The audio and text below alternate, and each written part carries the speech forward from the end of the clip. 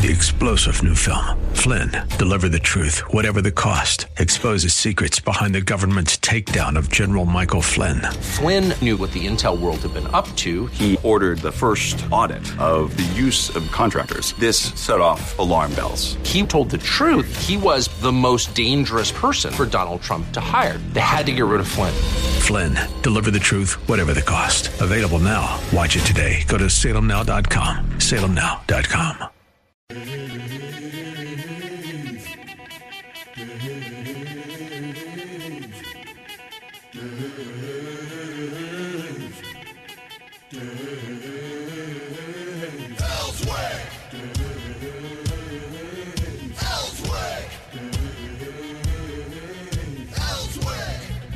All right, today, Wednesday, your shortest trip to Washington, D.C.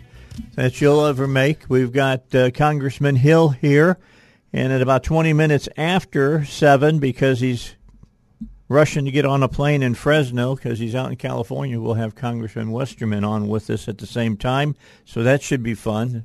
We can get both of their ideas on the president says, well, we're the government, so we're going to put our boot on your throat and make you buy an EV. That's what we're going to do. We're going to make you buy an electric vehicle.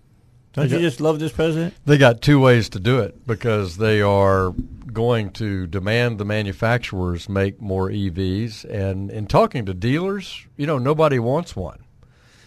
They're expensive. And, yes, they save money. You don't have to go to the gas station. That's true. But they've got a battery life issue. They're very expensive. People are not ready to travel and have them charged. And then if you have a job where you've got to have flexibility and you've got to, oh, my gosh, I've got to run to Blytheville today, that just doesn't work for you. No, it does not.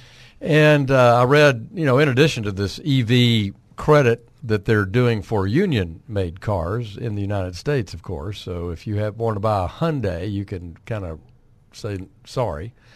They're going to put tailpipe restrictions up to the point where you won't be able to afford a gas car. That's the latest. And how they're going to deal with that, I don't know. But the last time I checked, Dave, about ownership in Arkansas, about 4 million vehicles registered in the state of Arkansas. I think there were less than 2,000 or 3,000 that were EVs. And really? They're trying to push this before consumers are ready and before consumers have a product that they want. So they're trying to create this by government fiat instead of, pull from consumers. Well, here's my question. The president wants EVs right now because that's the new hot thing that they want. What's going to happen, we're just around the corner from getting hydrogen fuel cells that are going to work the way that they've been working towards getting them to do. What are they going to do when they get everybody sold on EVs and then hydrogen comes along and we want to sell them those? Yeah. Well, this happens when you have government mandates instead of letting the marketplace do this. This is why I opposed the Inflation Reduction Act. It's why I opposed actually the BIF, the Bipartisan Infrastructure Bill. And the CHIPS Act. These are all forms of industrial policy where the federal government picks winners and losers before we know the market outcome and the cost of supply and demand. You said something a minute ago that really resonates is the car dealers tell you people don't want these electric vehicles. And in the article I read this morning, 93% of car sales in 2022 were gas-powered. If people wanted electric vehicles, the manufacturers would be creating electric vehicles. Well, and they are. They're trying to. But, Ford said they were going to convert, in the next 3 years to all electric. And I think there was just a rebellion. You've read in Europe that VW is thinking about that.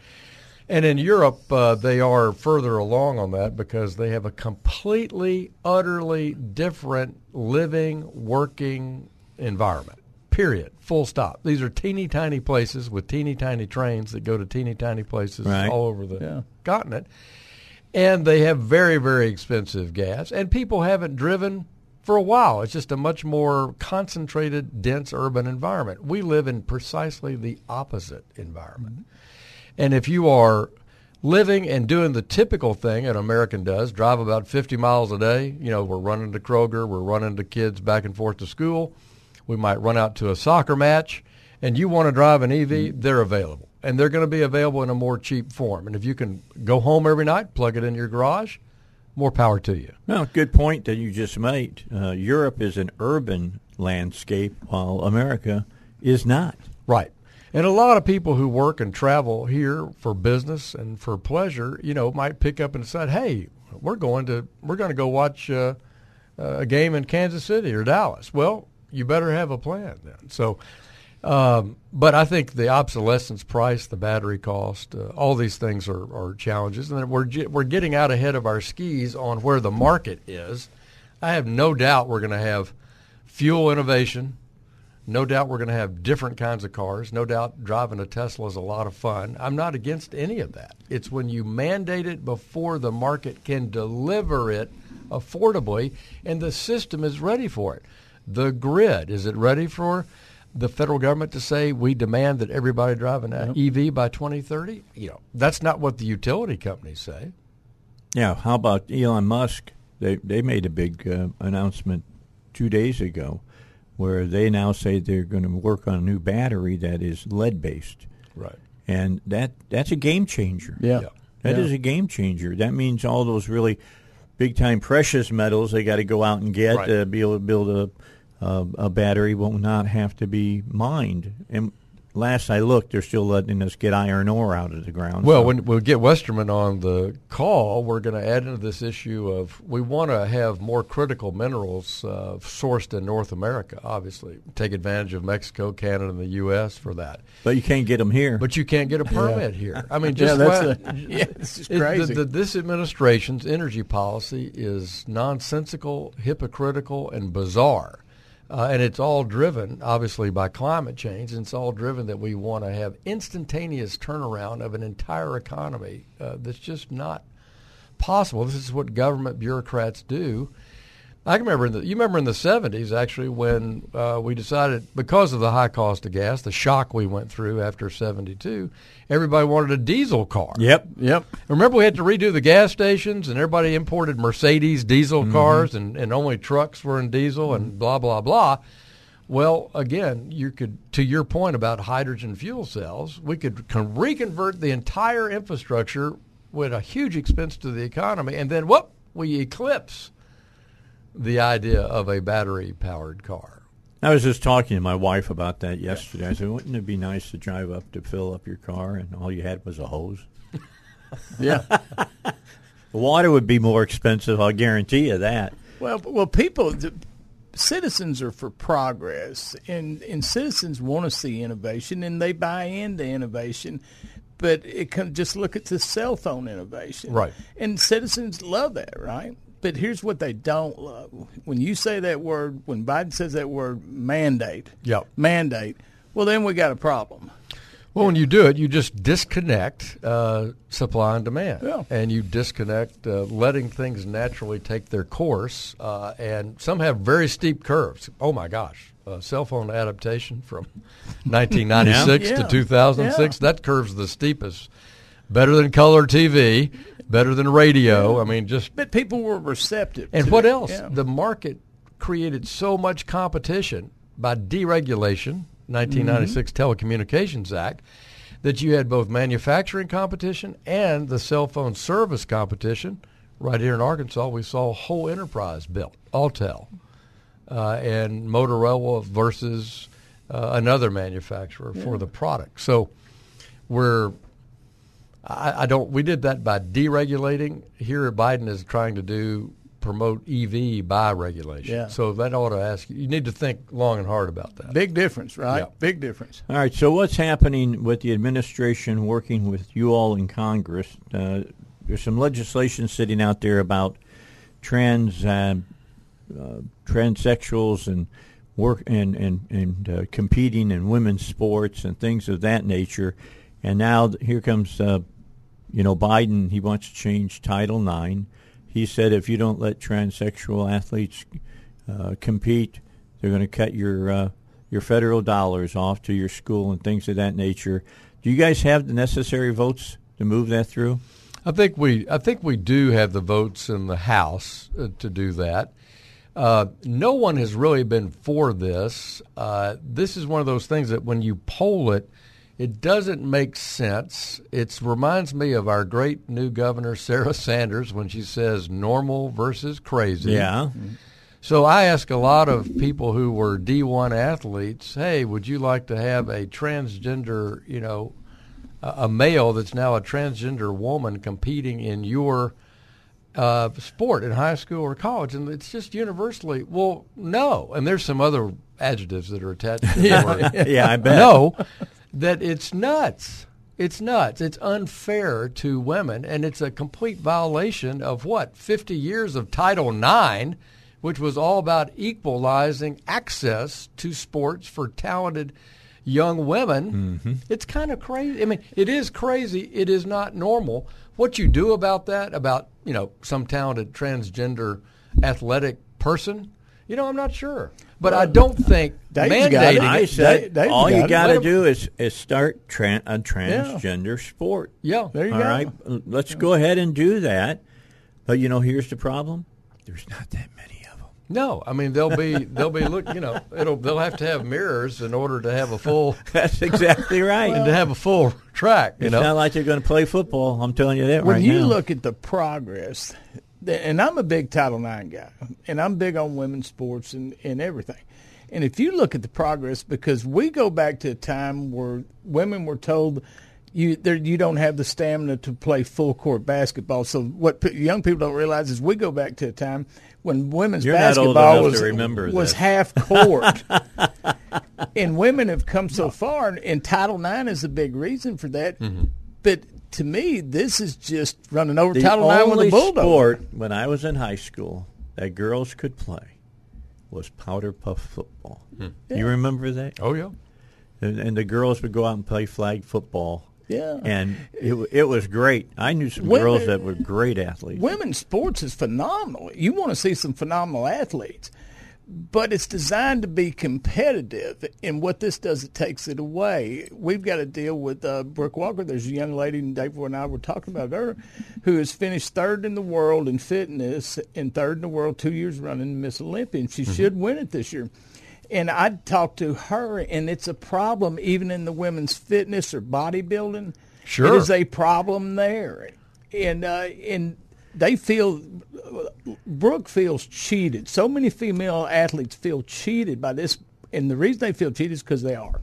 Yeah, I mean, and they are, because so much of athlete is about power, and you just have a complete physical difference between an athletic male body transgenderized from a female body. And it's just a fairness issue. So the polling is overwhelmingly for fairness, and you make a typical American common sense proposal, which is, look, why don't you just compete against other transgender athletes in your particular category? It'll be modest in size. Mm-hmm. We got it. But at least it would be, fair. Wasn't women's sports modest in size before it got popular? But here's the key. And look where it's grown. Let me give you a good example of this, and I got to take a break, and that is Special Olympics. Mm-hmm. You don't put Special Olympians in with regular Olympians. No. All right? They started the Special Olympics. All right? And it's done well now. Yeah. Do it with transgender. Yeah. I don't have any problem. No. If you want to go out and watch guys in dresses, I don't care. There's a lot of people, I guess, that like that stuff. I don't begrudge somebody. Look, it's not my lifestyle. There's a lot I don't agree with. But, if you're a good person, I don't begrudge your lifestyle. That's your choice. And if you want to compete in something, then you're competing in it for the love of the sport. Yep. And if that's not your motivation, then don't play. Right. All right. Take a break. We'll be joined by Bruce Westerman in just a moment. The Congressman is at Fresno Airport. What a place to be hung up at. It should be in a turkey blind somewhere. Talk to him about that here on the Dave Elswick Show. All right, back. Just got text from Congressman Westerman. He's stuck in the security line at Fresno Airport. He's going. I just want to know if he got a turkey last week. It was in Alabama. I want to hear about it. He's going to call. He says he'll call in 1 to 2 minutes. So he's trying to get through right now. They're wanding him, I'm sure. It sounds like a country song. Yeah, that could be made into a country song, definitely as far as that. What's the big issue that's on the docket for you all in the House? The budget, the debt ceiling, I mean, everything else is we're doing our work. We've gotten Biden to sign our bills. I think people ought to recognize what McCarthy's gotten done this year. A bill to fully declassify the Wuhan COVID-19 virus passed both houses and is being signed by the president. That was something he wasn't expecting. How about ending the pandemic? Yeah, that happened yesterday. Yeah, well, we passed a bill the first week in January, the first week of Congress, telling him to do that. How about overriding the District of Columbia because they were going to decriminalize like carjacking? You have to actually shoot somebody and kill them before you can go to jail in the District of Columbia. Biden signed that. So we're working our way through that. Last week was an energy week for us to promote American energy, something that's critical for our national security and independence, prices for our families. But what's hanging over this is trying to get spending moving lower after the pandemic and Biden's spending madness. That's all we're talking about. And part of that is debt ceiling. And it's because you have to pick a number, Dave, of how much to raise the debt ceiling by. Mm-hmm. It's not like a date. Oh, let's raise the debt ceiling until January of 2025 after the election. No, it's dollars. You've got to project how much you want to spend or not spend, and the accrued interest, add them together. That's the new debt ceiling. That's how it works. And obviously that's controversial because you're trying to figure out how much can you cut spending with Biden in the White House and the Democrats controlling the Senate. Any? None. Right? I so agree. That's where this tension is. And to me, it's the dominant issue of this Congress. We're going to do other things. John Bozeman's going to try to pass a farm bill.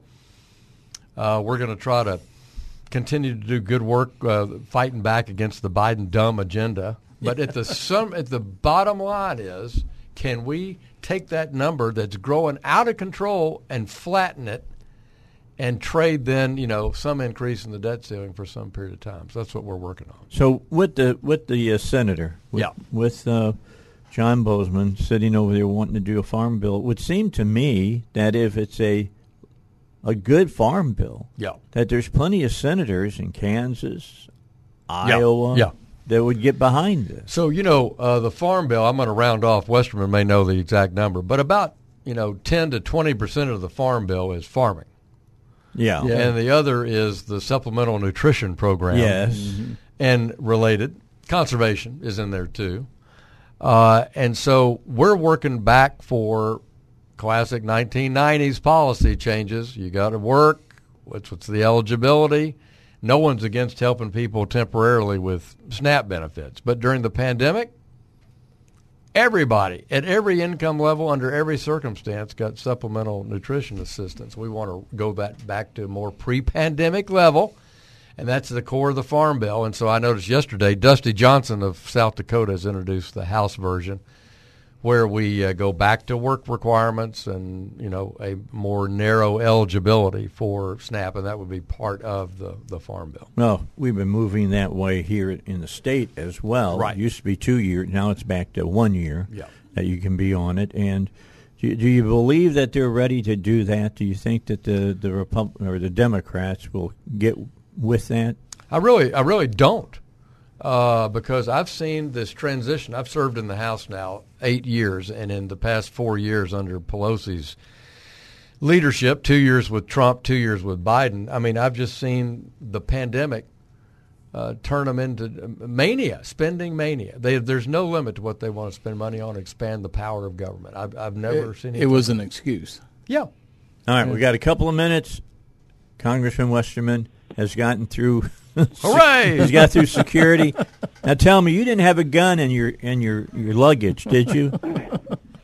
Oh my goodness, Dave! I'm in the Fresno airport, and it was. Does anything work right in California? All right, real quickly, let me ask you a couple of real fast questions. We need all these rare minerals, but we can't mine them in the United States. That's what the president says.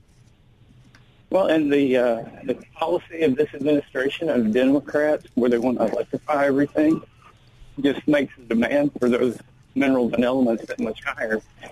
And what it's doing is playing into the Chinese economy because they control 63% of the world's minerals and elements. It's asinine that we've got all that stuff here and we won't mine it because we don't want it in our backyard. You know, what I've been saying is we want our cake and eat it too, and while we're doing that, the Chinese are eating our lunch. That's very good. Can I put that on a bumper sticker? Yeah, I have to shorten it somehow. Yeah, I will. I can do that. I'm pretty good at those type of things. Last question we've got. Well, I don't have time for a last question. I got to get a break coming up. Bill O'Reilly wants to talk, but we appreciate you hustling and giving us a call. Thanks so much. See you next week, Bruce. All right. I know there's a lot of people been waiting for this particular hour that we're getting ready to get into. Now, let me tell you, we had some changes. The chief of police was supposed to be here today. He was supposed to be talking about violence in the city of Little Rock. I got a email yesterday. Is it Mark Edwards? Is that right? Right. He's the PA over there from him. And I know Mark. Mark used to be in radio. I used to work with him. He was on Channel 11 years ago. Yeah, over KARN. I used to work with him. And he's a good guy. And he let me know that the chief couldn't do it because something had come up. All right? I don't know what else is more important than to talk about the violence in the city of Little Rock, to be honest. But he couldn't be here today. So I put the onus on them. All right. Typically, it took me several days to find a day and a time that the chief could do it. So I sent a letter back, and I said they had said they'd be happy to do it. So what I did is I said, okay, here I'm on Monday through Friday. I'm on from 9 a.m. until 10 till 11 a.m. So you pick the hour, you pick the day, and we'll do it again. And then I'll ask Dr. Smith to come back in, and I asked Benny to come back on, and I asked Jimmy to come back on, and we'll sit here and we'll talk about violence then. So I'm waiting for an answer. Haven't gotten one yet, but it's been less than 24 hours now. So I'll wait to see what they have to say. But the chief is not here today, but I got two people that I feel are people who are well respected within the black community of Little Rock. And Benny Johnson is here. Benny, you there? Good morning, Dave, and Bishop Smith. How y'all doing? Yeah, he's doing good, man. I'm telling you, I'm going to be honest. I haven't seen Robert in 6 years. He has not changed. He's got Dick Clark disease. Benny, he's got Dick Clark disease. He doesn't age. I do. I age. He walked in and he looked at me and says, "Oh, what happened to you? You got old." No, I'm just kidding. He didn't say that to me. Bishop never say that to me. And Aaron is here, too. Aaron, say hi. God bless you. Good to have you here, too. Another one of my favorite people as well. All right, guys, so let's talk. Violent crime since 2019 is up 33% here in our city. It's not good. And let me just ask both of you this question first. I'll start with you, Benny. Do you think what the governor and the state legislature did about changing criminal justice laws are going to have the desired effects that they want? Now, one thing I agree on, I've had discussions with Bishop before, but I do agree. You kill somebody, you need to do 100% of your time. And I do believe that. Okay. And it's a senseless the thing that's going on. You got people going out here out of control, just going around shooting at people and killing people out in remorse. And yes, it has to be some kind of deterrent to keep them from doing that. Yes. All right. So let's ask the bishop. What's your thoughts, Bishop? Well, I remember the last time I was involved with the legislature about it, Lieutenant Governor Huckabee at that time called me and asked me if I would do or open up a special session with the House and the Senate because gang violence had gotten national news. This is when they were banging in Little Rock, right? Yeah. Okay. So what I did, I went into the lieutenant governor's office, sat behind his desk, did a few little willies, then went out on the floor, and I quoted a scripture. I say, when a sentence against an evil work is not speedily executed, the hearts of the sons of men are fully set in them to do evil. Then I prayed over the special session. Lieutenant Governor Huckabee gave the chair of the meeting to the opposition. Immediately, the sitting governor was indicted, and the lieutenant became the governor. Right. And so we fellowshiped for those 2 years and remaining, and 8 more years after that. As then, so now. If sentence is not executed speedily, it forces violence. So what the legislature has to do, what the courts have to do, is swift justice. And if they committed murder, the capital punishment system was enacted by Noah. Any man shed another man's blood, he has to have his shed. And then it went on through... And those covenants, by the way, are still in effect, correct? I'm just going to go right through them. All right, Go ahead. The Noahic covenant, capital punishment. With Abraham, the covenant of promise, still in effect. And you know, under the law, it double dared you to do it. Mm-hmm. And then under grace, the Spirit dispensation, the church age, Paul himself said, if I've done anything worthy of death, I do not refuse to die. So he said the law is for the lawless, and he began to talk about all the things that the law is for. The law never died. We died when we were crucified with Christ. Right. So we are delivered from those demands of the law because we've been imputed righteousness to us, sanctification and redemption in God's wisdom.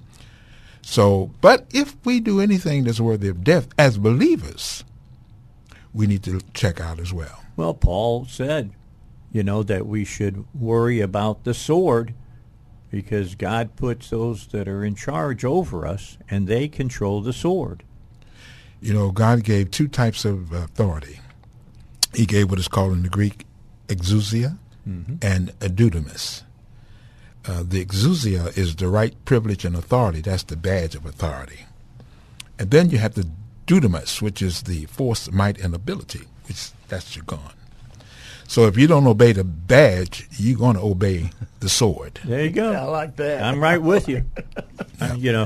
We got somebody on here to talk straight to you about this. Yeah, I like that. I mean, seriously.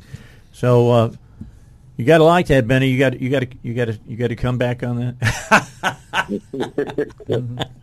I mean, look here, you can't argue with the Word of God. That's right. He gets going. I love it. This is why I asked him on. The first when I thought about this, and you and I had talking about this particular subject, what was the first name I brought up other than yours? And it was Bishop. That's exact. Smith. I said I want to get Robert Smith on with me. This is a man of learning and a man who's got the word and bring it right to you, and humble man. Yes, sir. All right. So, what do we got to do, Bishop, to bring this back? Is it starting with the people that we got to work with, or do we got to start in the church? Well, the church, as we have been doing for the past, it'll be 42 years straight, every Monday through Friday for 42 years without fail, Monday through Friday, 6 a.m., we meet on our knees for prayer. And this morning, how many of you think were there at prayer this morning? Probably about 100. Well, we had quite a few folks. Great. It's good numbers. Yeah. Real good numbers. On our knees, 6 a.m. Yeah. Well, that's when revival is coming, and Yeah. you start seeing a lot of people showing up and get up on their knees and humble themselves before the Creator. So it starts vertically, prayer, from earth to heaven, and then it goes to the horizontal. But if we try to do the horizontal before we do the vertical, we'll be putting the cart before the horse. Yeah, have we gone to doing the horizontal all the time now? For the last 3 years, it's been the horizontal, and the adversary has had the church on the run.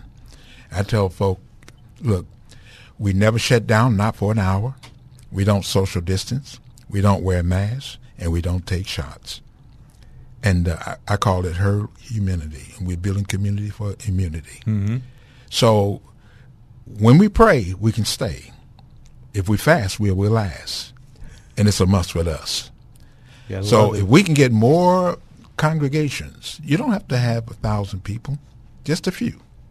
If we can get them to commit to getting on their knees, then they'll be able to get on we'll be able to get on our feet. Knees, feet, sit, walk, stand. Okay? All right. See, I told you, Jimmy, you'd like this. Oh, man. yeah. I got something I'd like to ask Reverend Johnson and the bishop is, and we don't just, I don't want people to think that the only issue is in the black community, because it's not. We have a situation where this entire country we're losing faith, and that's something I talked to you, and I want to ask Reverend Johnson also to get both your take is. The problem I see, we can build all the prisons in the world, which I'm glad we're building this prison. We can do the sentences. I'm big on what you just said. But until we tackle the problem of we have a situation where there seems to be no value of life. And I'd said to you in the break, and I want to get Reverend Johnson on this too, is I think a big problem is if you don't have faith, then you don't have value of life, because the two would go in hand, if that makes sense. What do we do to try to get back to the faith? And I'm telling you, that's not, we wanted to, we talk about the black community and violence, but it's not just in the black community in Little Rock. It's a situation across all races and across this country. What you two guys are in the streets, what can we do? One thing, and I said last time, we cannot police ourselves out of this. Yeah. It's going to take a collaborative effort. You come south of 630, and by the time you have a homicide go on, it can be 100 people out on the corner, and ain't nobody saying nothing. One thing, we're going to be involved in our community, and then also we're going to have to support more mentoring in this way. I know.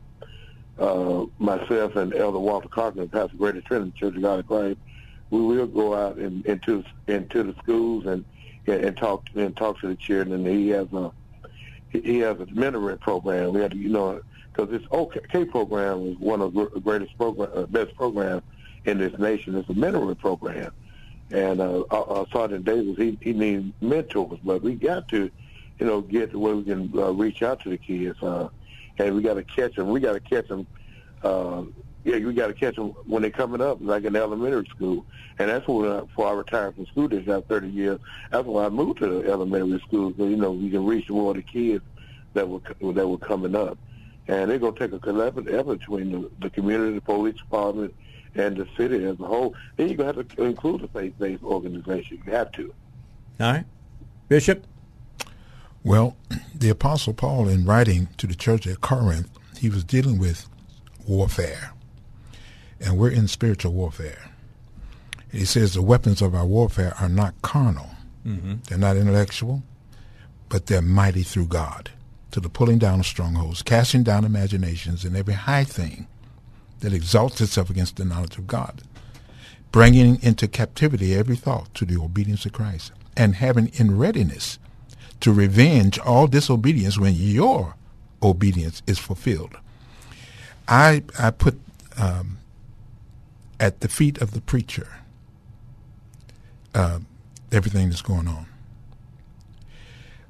Like the Old Testament says, like priests, like people like priests. The people are going to follow the leaders. And if the leaders are not praying, we're not staying. If the leaders are not fasting, we're not lasting. So wherever you see leadership, ask them how they're living their lives. So to deal with this violence, you got to have life. Number one, life comes through prayer. Then you got to have knowledge. That comes through knowing the Word of God. Mm-hmm. And then you got to develop the relationships in that order. It's life, the knowledge, that's the word of God, and relationship. So when we go out on the street, in the hood, or in the suburban areas, regardless, you got to have the goods if people are going to listen to you. Jesus said himself, the words that I speak, they are spirit and they are life. So, like I did a funeral for a guy who was running with the Bangers some years ago. The grandmother asked me if I'd do the funeral. So in the midst of my message, I gave him a rap. I started singing a rap. I said, listen up, folks, this ain't no stuff. Thinking I was cool, I became a fool. The devil using me just like a tool. I knew what was right, but in me was a fight, so I need a DNA. I need God's DNA. So I didn't have a clue as to what to do. Found my big fat self behind the queue. I said it must be in my DNA that's causing me to live in this sinful way. So I went back to school to try to prove with specificity it's my genealogy. At the end of the day, I got a big fat A, but didn't know what to do with my DNA. I need a new what up? DNA. I need God's DNA. The more I tried, the deeper I slide, sinning, grinning, peeping, and repenting. I went to church, found a place to perch, end up in a flirt with a miniskirt. So religiosity, sanctimoniously, found in the old me, no way to be free. I need a new, come on with it, DNA. I need God's DNA. A new DNA will settle the strife through Jesus Christ, the way, the truth, and the life. So lift up those hands and receive the grace that's in your face. You got a new, come on, DNA. You got God's DNA. So that's what we got to preach to these folk on the street. I say, look, dude, look, Yomi, you need a new DNA. You need a new vocabulary. You need a new inner workings. You got to be born again. I know your vocabulary is better than MFs and all this. You be calling one another mother this, mother that. I'm calling all you MFs right now. What? Yeah, motherless fraternity. Mm-hmm. Motherless fraternity. You see? Mm. But see, if you receive Jesus Christ as your personal Savior, it's going to change your life and save somebody else's. That's what I've always said. It starts with the heart of each person. We got to get a break. Let's do that, 9:23. The bishop's going to be here until 10. Benny's going to be here till 10. We still have a caller that wants to be with us. Vaughn wants to talk to us. We'll give him an opportunity to tell us what he's thinking, where he's coming from. But right now I need to tell you about Hillcrest Designer Jewelry, located at 3000 Kavanaugh, Suite E, open Monday through Saturday, 10 to 6. Highest quality jewelry you can find, large display cases full of it. If you want a unique creation, well, you can get something made. You see me out and about. You ask me, what did Eric make for you? And I'll show it to you. I'm wearing it right now. I'll show it to you. It's a great piece of jewelry that I wear. And he's just a really good man. He will take good care of you. Repairs, cleaning, all of that. That's Hillcrest Designer Jewelry. Chester is on the phone. Chester, I got 3 minutes I'm going to give to you. You're on. Go.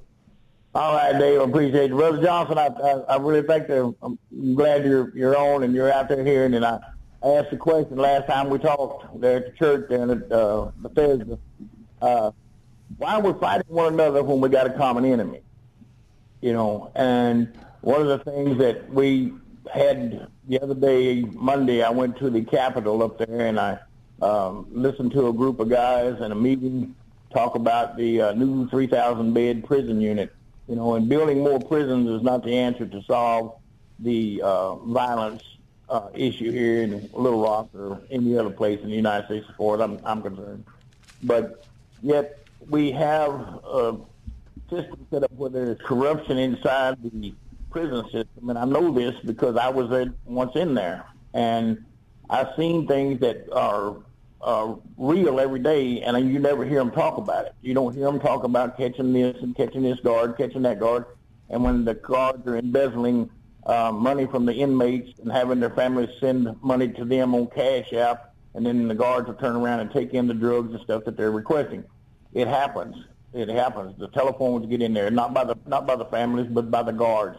They take a $30 cell phone and sell it for $1,500. I've seen this with my own eyes, and yet we can't get the news media to give us any time to sit and talk about this stuff. And out here in the streets, I talk to a lot of homeless people, I feed them every day. I work at a food pantry, and I see these guys all the time, and yet we've got them standing on the corner asking for money, and yet they'll leave their trash and all over the city, and it's not the people's city to pick up after them. You know, we've got to get these people together. Just like Brother Johnson said, we got to get them. We got to get God back in these people's lives. If they don't want to turn to God, God says in His Word in Romans 12:2, "Be ye not conformed to this world, but be ye transformed by the renewing of your mind." We've got to change the mind of these people. These people are not out here to hurt or harm anybody. It's the choices that they make. I don't care what nobody says.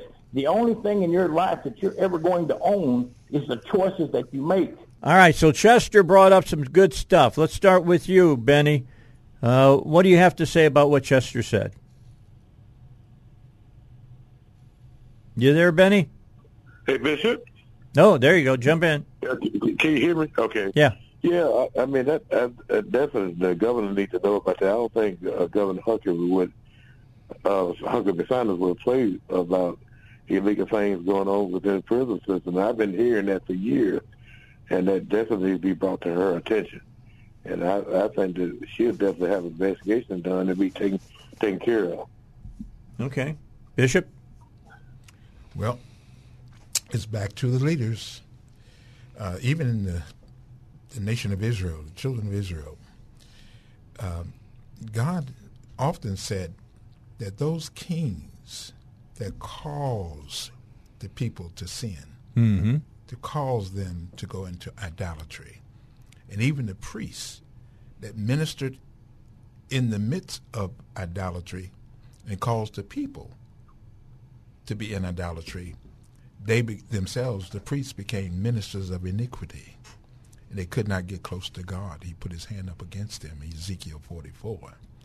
So it gets back to the leadership, whether it's governmental leadership, church leadership, or your neighborhood mortuary. Those in the urban community, the preacher and the mortician have the influence. And they need to be really, really, this is what I suggest to all leaders, spiritual leaders especially. Get you a first fruit and a root group together. Get those 5 or 10 people, pour your life into them, and then they will pour their lives into the rest of the people. Like you've done with Aaron. Yeah. Oh, yeah, he can throw down right now. As a matter of fact, take it over.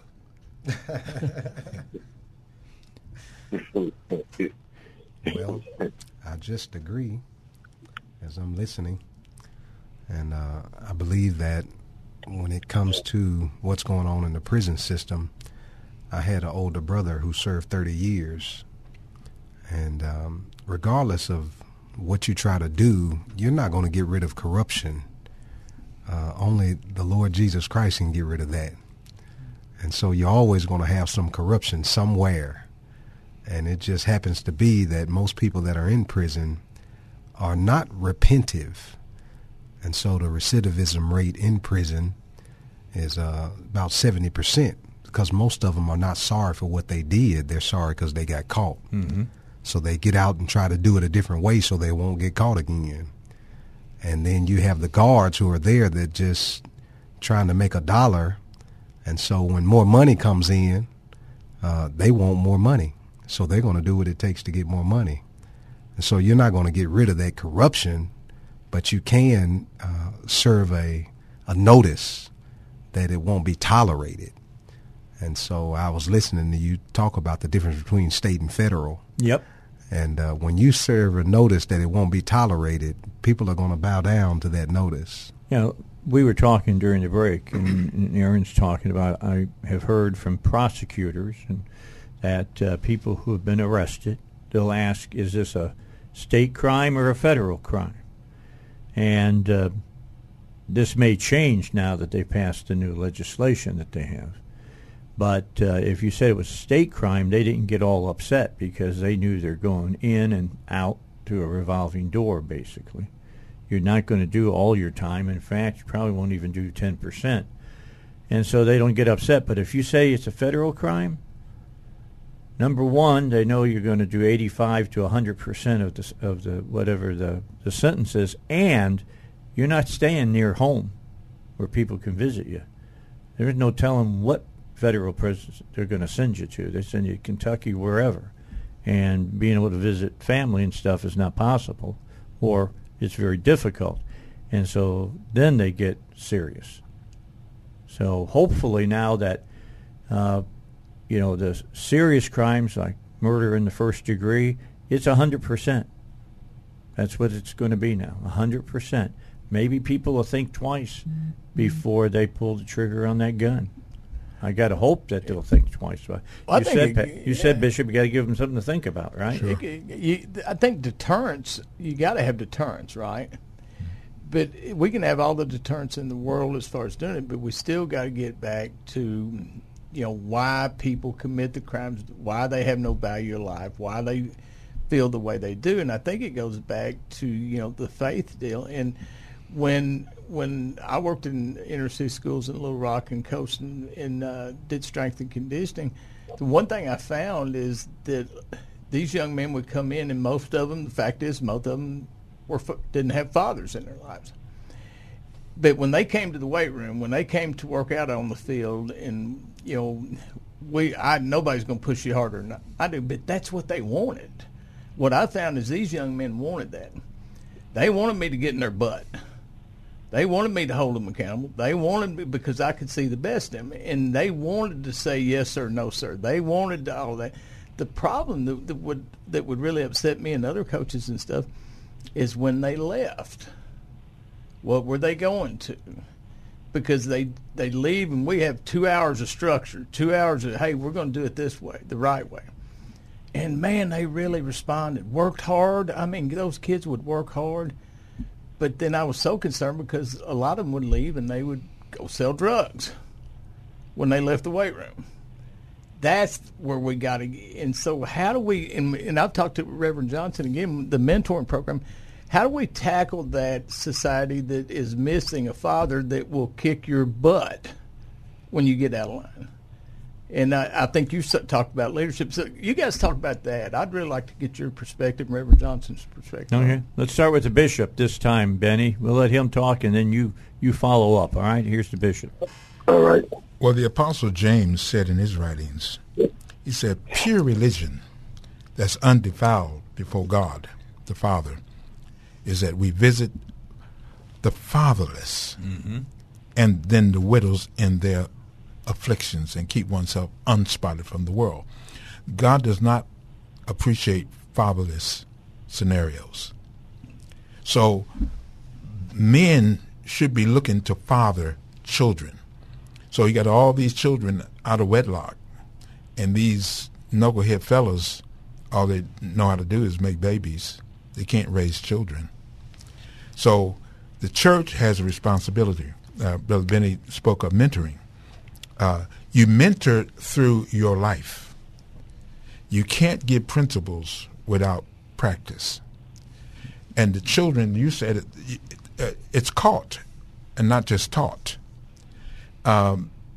So the scripture says wisdom is justified of her children. If you want to know how much wisdom a parent has, just look at the child. It tells you all the whole story.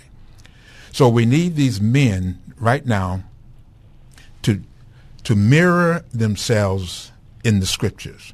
How do I fare when it comes to the scriptures? So when I touch a young person's life, are they getting God's purpose realized in their own?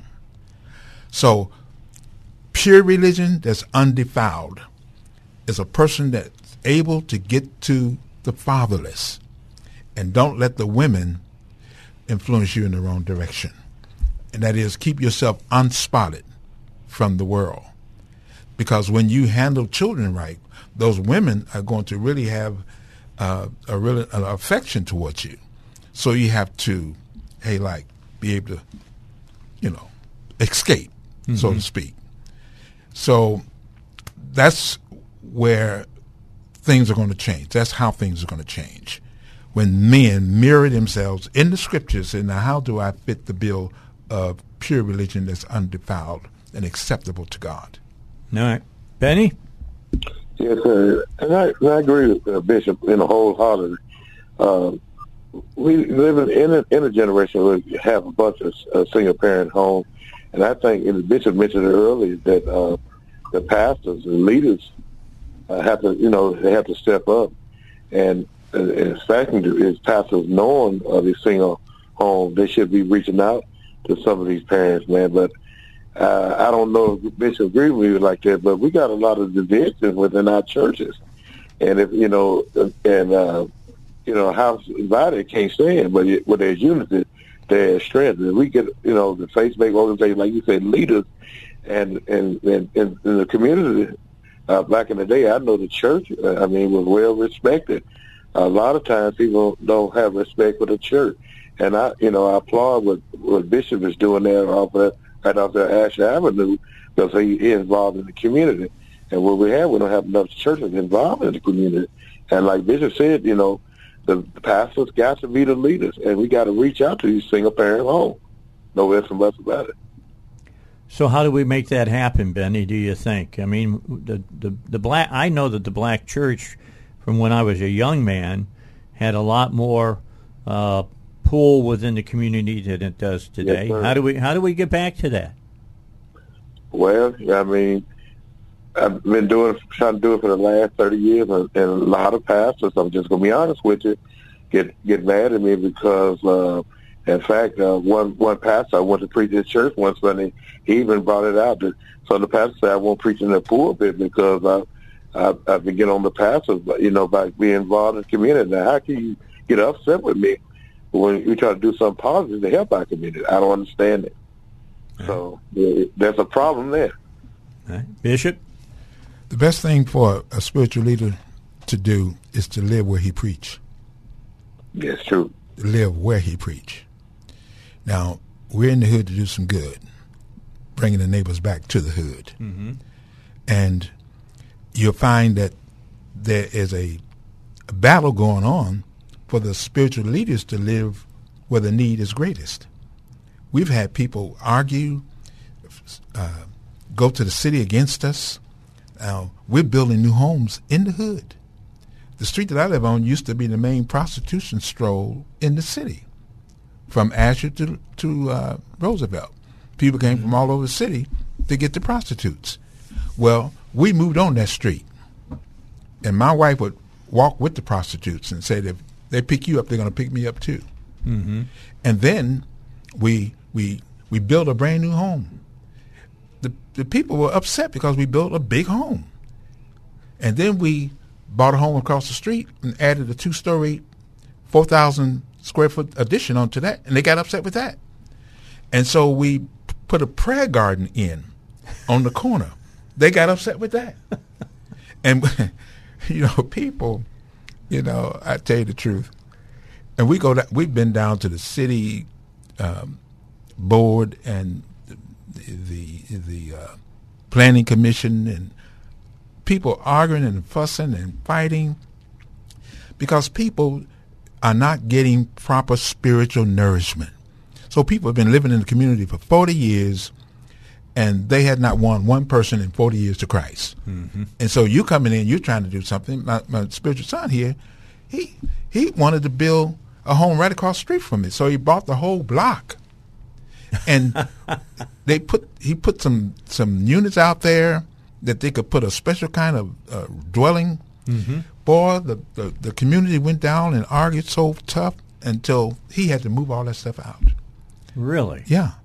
So it's not just the youth. It's the old heads, the gray heads that hadn't led anybody anywhere. So we have to get there, and we have to live there.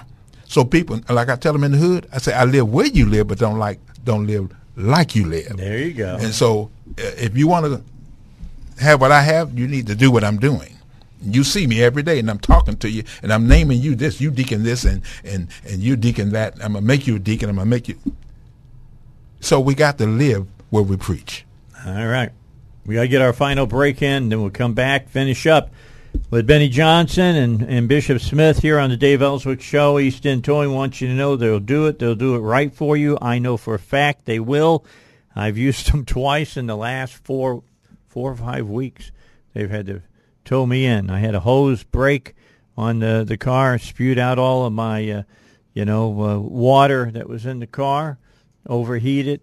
Linda was out by herself, pulled it up into Marco's Pizza's parking lot right there on 89. They came and got us, took us over to Joe's Garage on Crystal Hills Road, where I want the car to be fixed at, and then went out one morning getting ready to come into work. This was a couple of weeks ago on a Friday.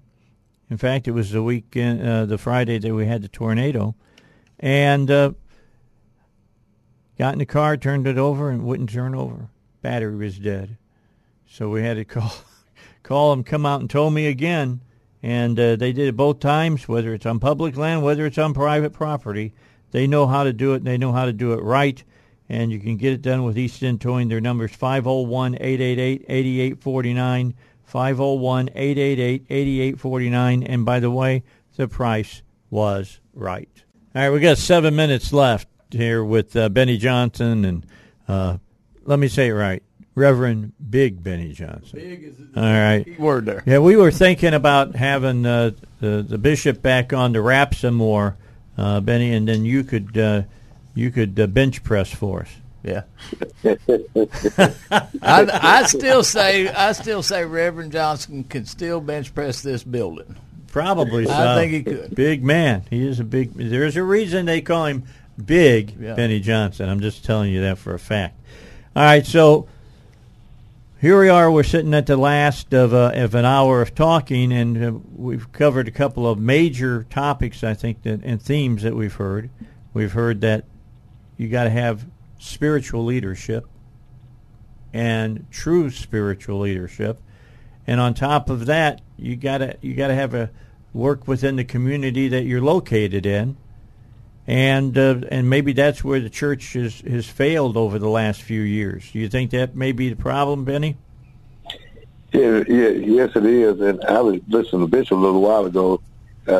He's improving the community over there, and all that crime's going on. We got to put our priorities in the right perspective. Now, you had several things that's going on in the neighborhood, like Bishop said, used to be prostitution. That's what they should have been focusing on, instead of going out there fighting something that positive coming in the community. Now, you have a man of God, a pastor, doing things positive in the community, you fight against it. That's totally backwards. And I applaud to Bishop for what he's doing over there in the Asher Street area. Well, he's been doing it for a long time. Correct, Bishop? You say 40 years has it been? 42 years next month. Wow. Yeah. Wow. Yeah. You got a heart for that neighborhood, don't you? Hey, look, it's rewarding. It's rewarding to see a woman with pulse coming out of her feet turn to Christ. Wow. And we've had to take them in our home and live with us. People have been living with us for over 40 years from the beginning. That's why we built bigger homes, so we have more bedrooms, more bathrooms. Right. And then you gotta shepherd people. You really do. You can't just win them to Christ and say, okay, I'll see you later. No. Every day they got to see what you say. I didn't say hear. They got to see what you say. Oh, that's what you meant. I see. Well, why do the lambs follow the shepherd? They see the shepherd. The shepherd directs them, doesn't he? Mm-hmm. I think what Bishop's saying is, a lot of talk. I want to see some footwork. Thank you. and that's where I think younger guys like Aaron comes in. And it just can't be Bishop, right? It just can't. We got to have people like Aaron. We got to have people like Aaron, and we need more Aarons. But Jimmy, you don't get Aarons unless you have bishops that pour themselves into them. Yeah, but we've got to have more people following the lead. You said the word lead. Follow the lead. So now Aaron's leading. Now we need somebody to look at Aaron and say, "Hey, I'm going to be like Aaron. I'm going to lead." Because it sounds like Aaron's doing a lot of stuff that you've been doing in that very street, right? Exactly. He lives right next door to where we minister. In an apartment building, 2 floors, he and his wife and 8 children, and they're in the ministry full time. They're there 7 days a week, and we're doing it together. And his wife, She was born and raised in Belgium, and she's a PhD chemist from Georgia Tech, and she's right there teaching children on a daily basis. Fantastic. Yeah.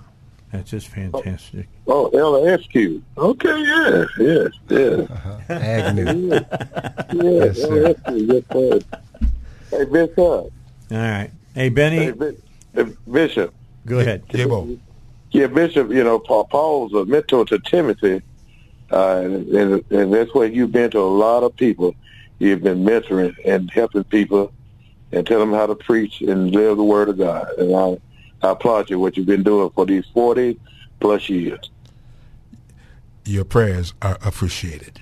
All right. Yeah, thank you so much. We are out of time. Benny, I'm going to be back with you. I'm sure that Mark Edwards will get back to me, and we'll set this up.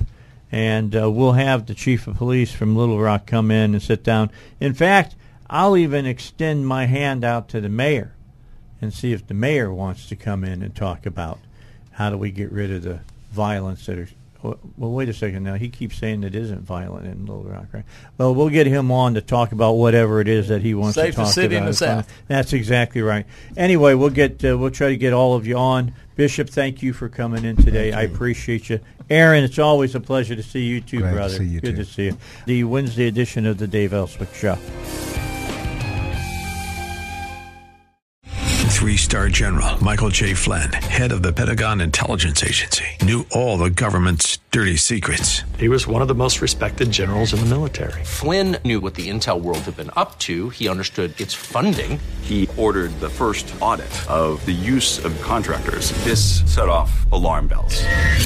The explosive new documentary, Flynn, Deliver the Truth, Whatever the Cost, uncovers the facts behind this scandal. Flynn told the truth. He was the most dangerous person for Donald Trump to hire. I find out the worst enemy that I'm going to face in my life is right here in America. They took my assessment and they wanted me to change it. And I was like, I'm not changing it. They had to get rid of Flynn.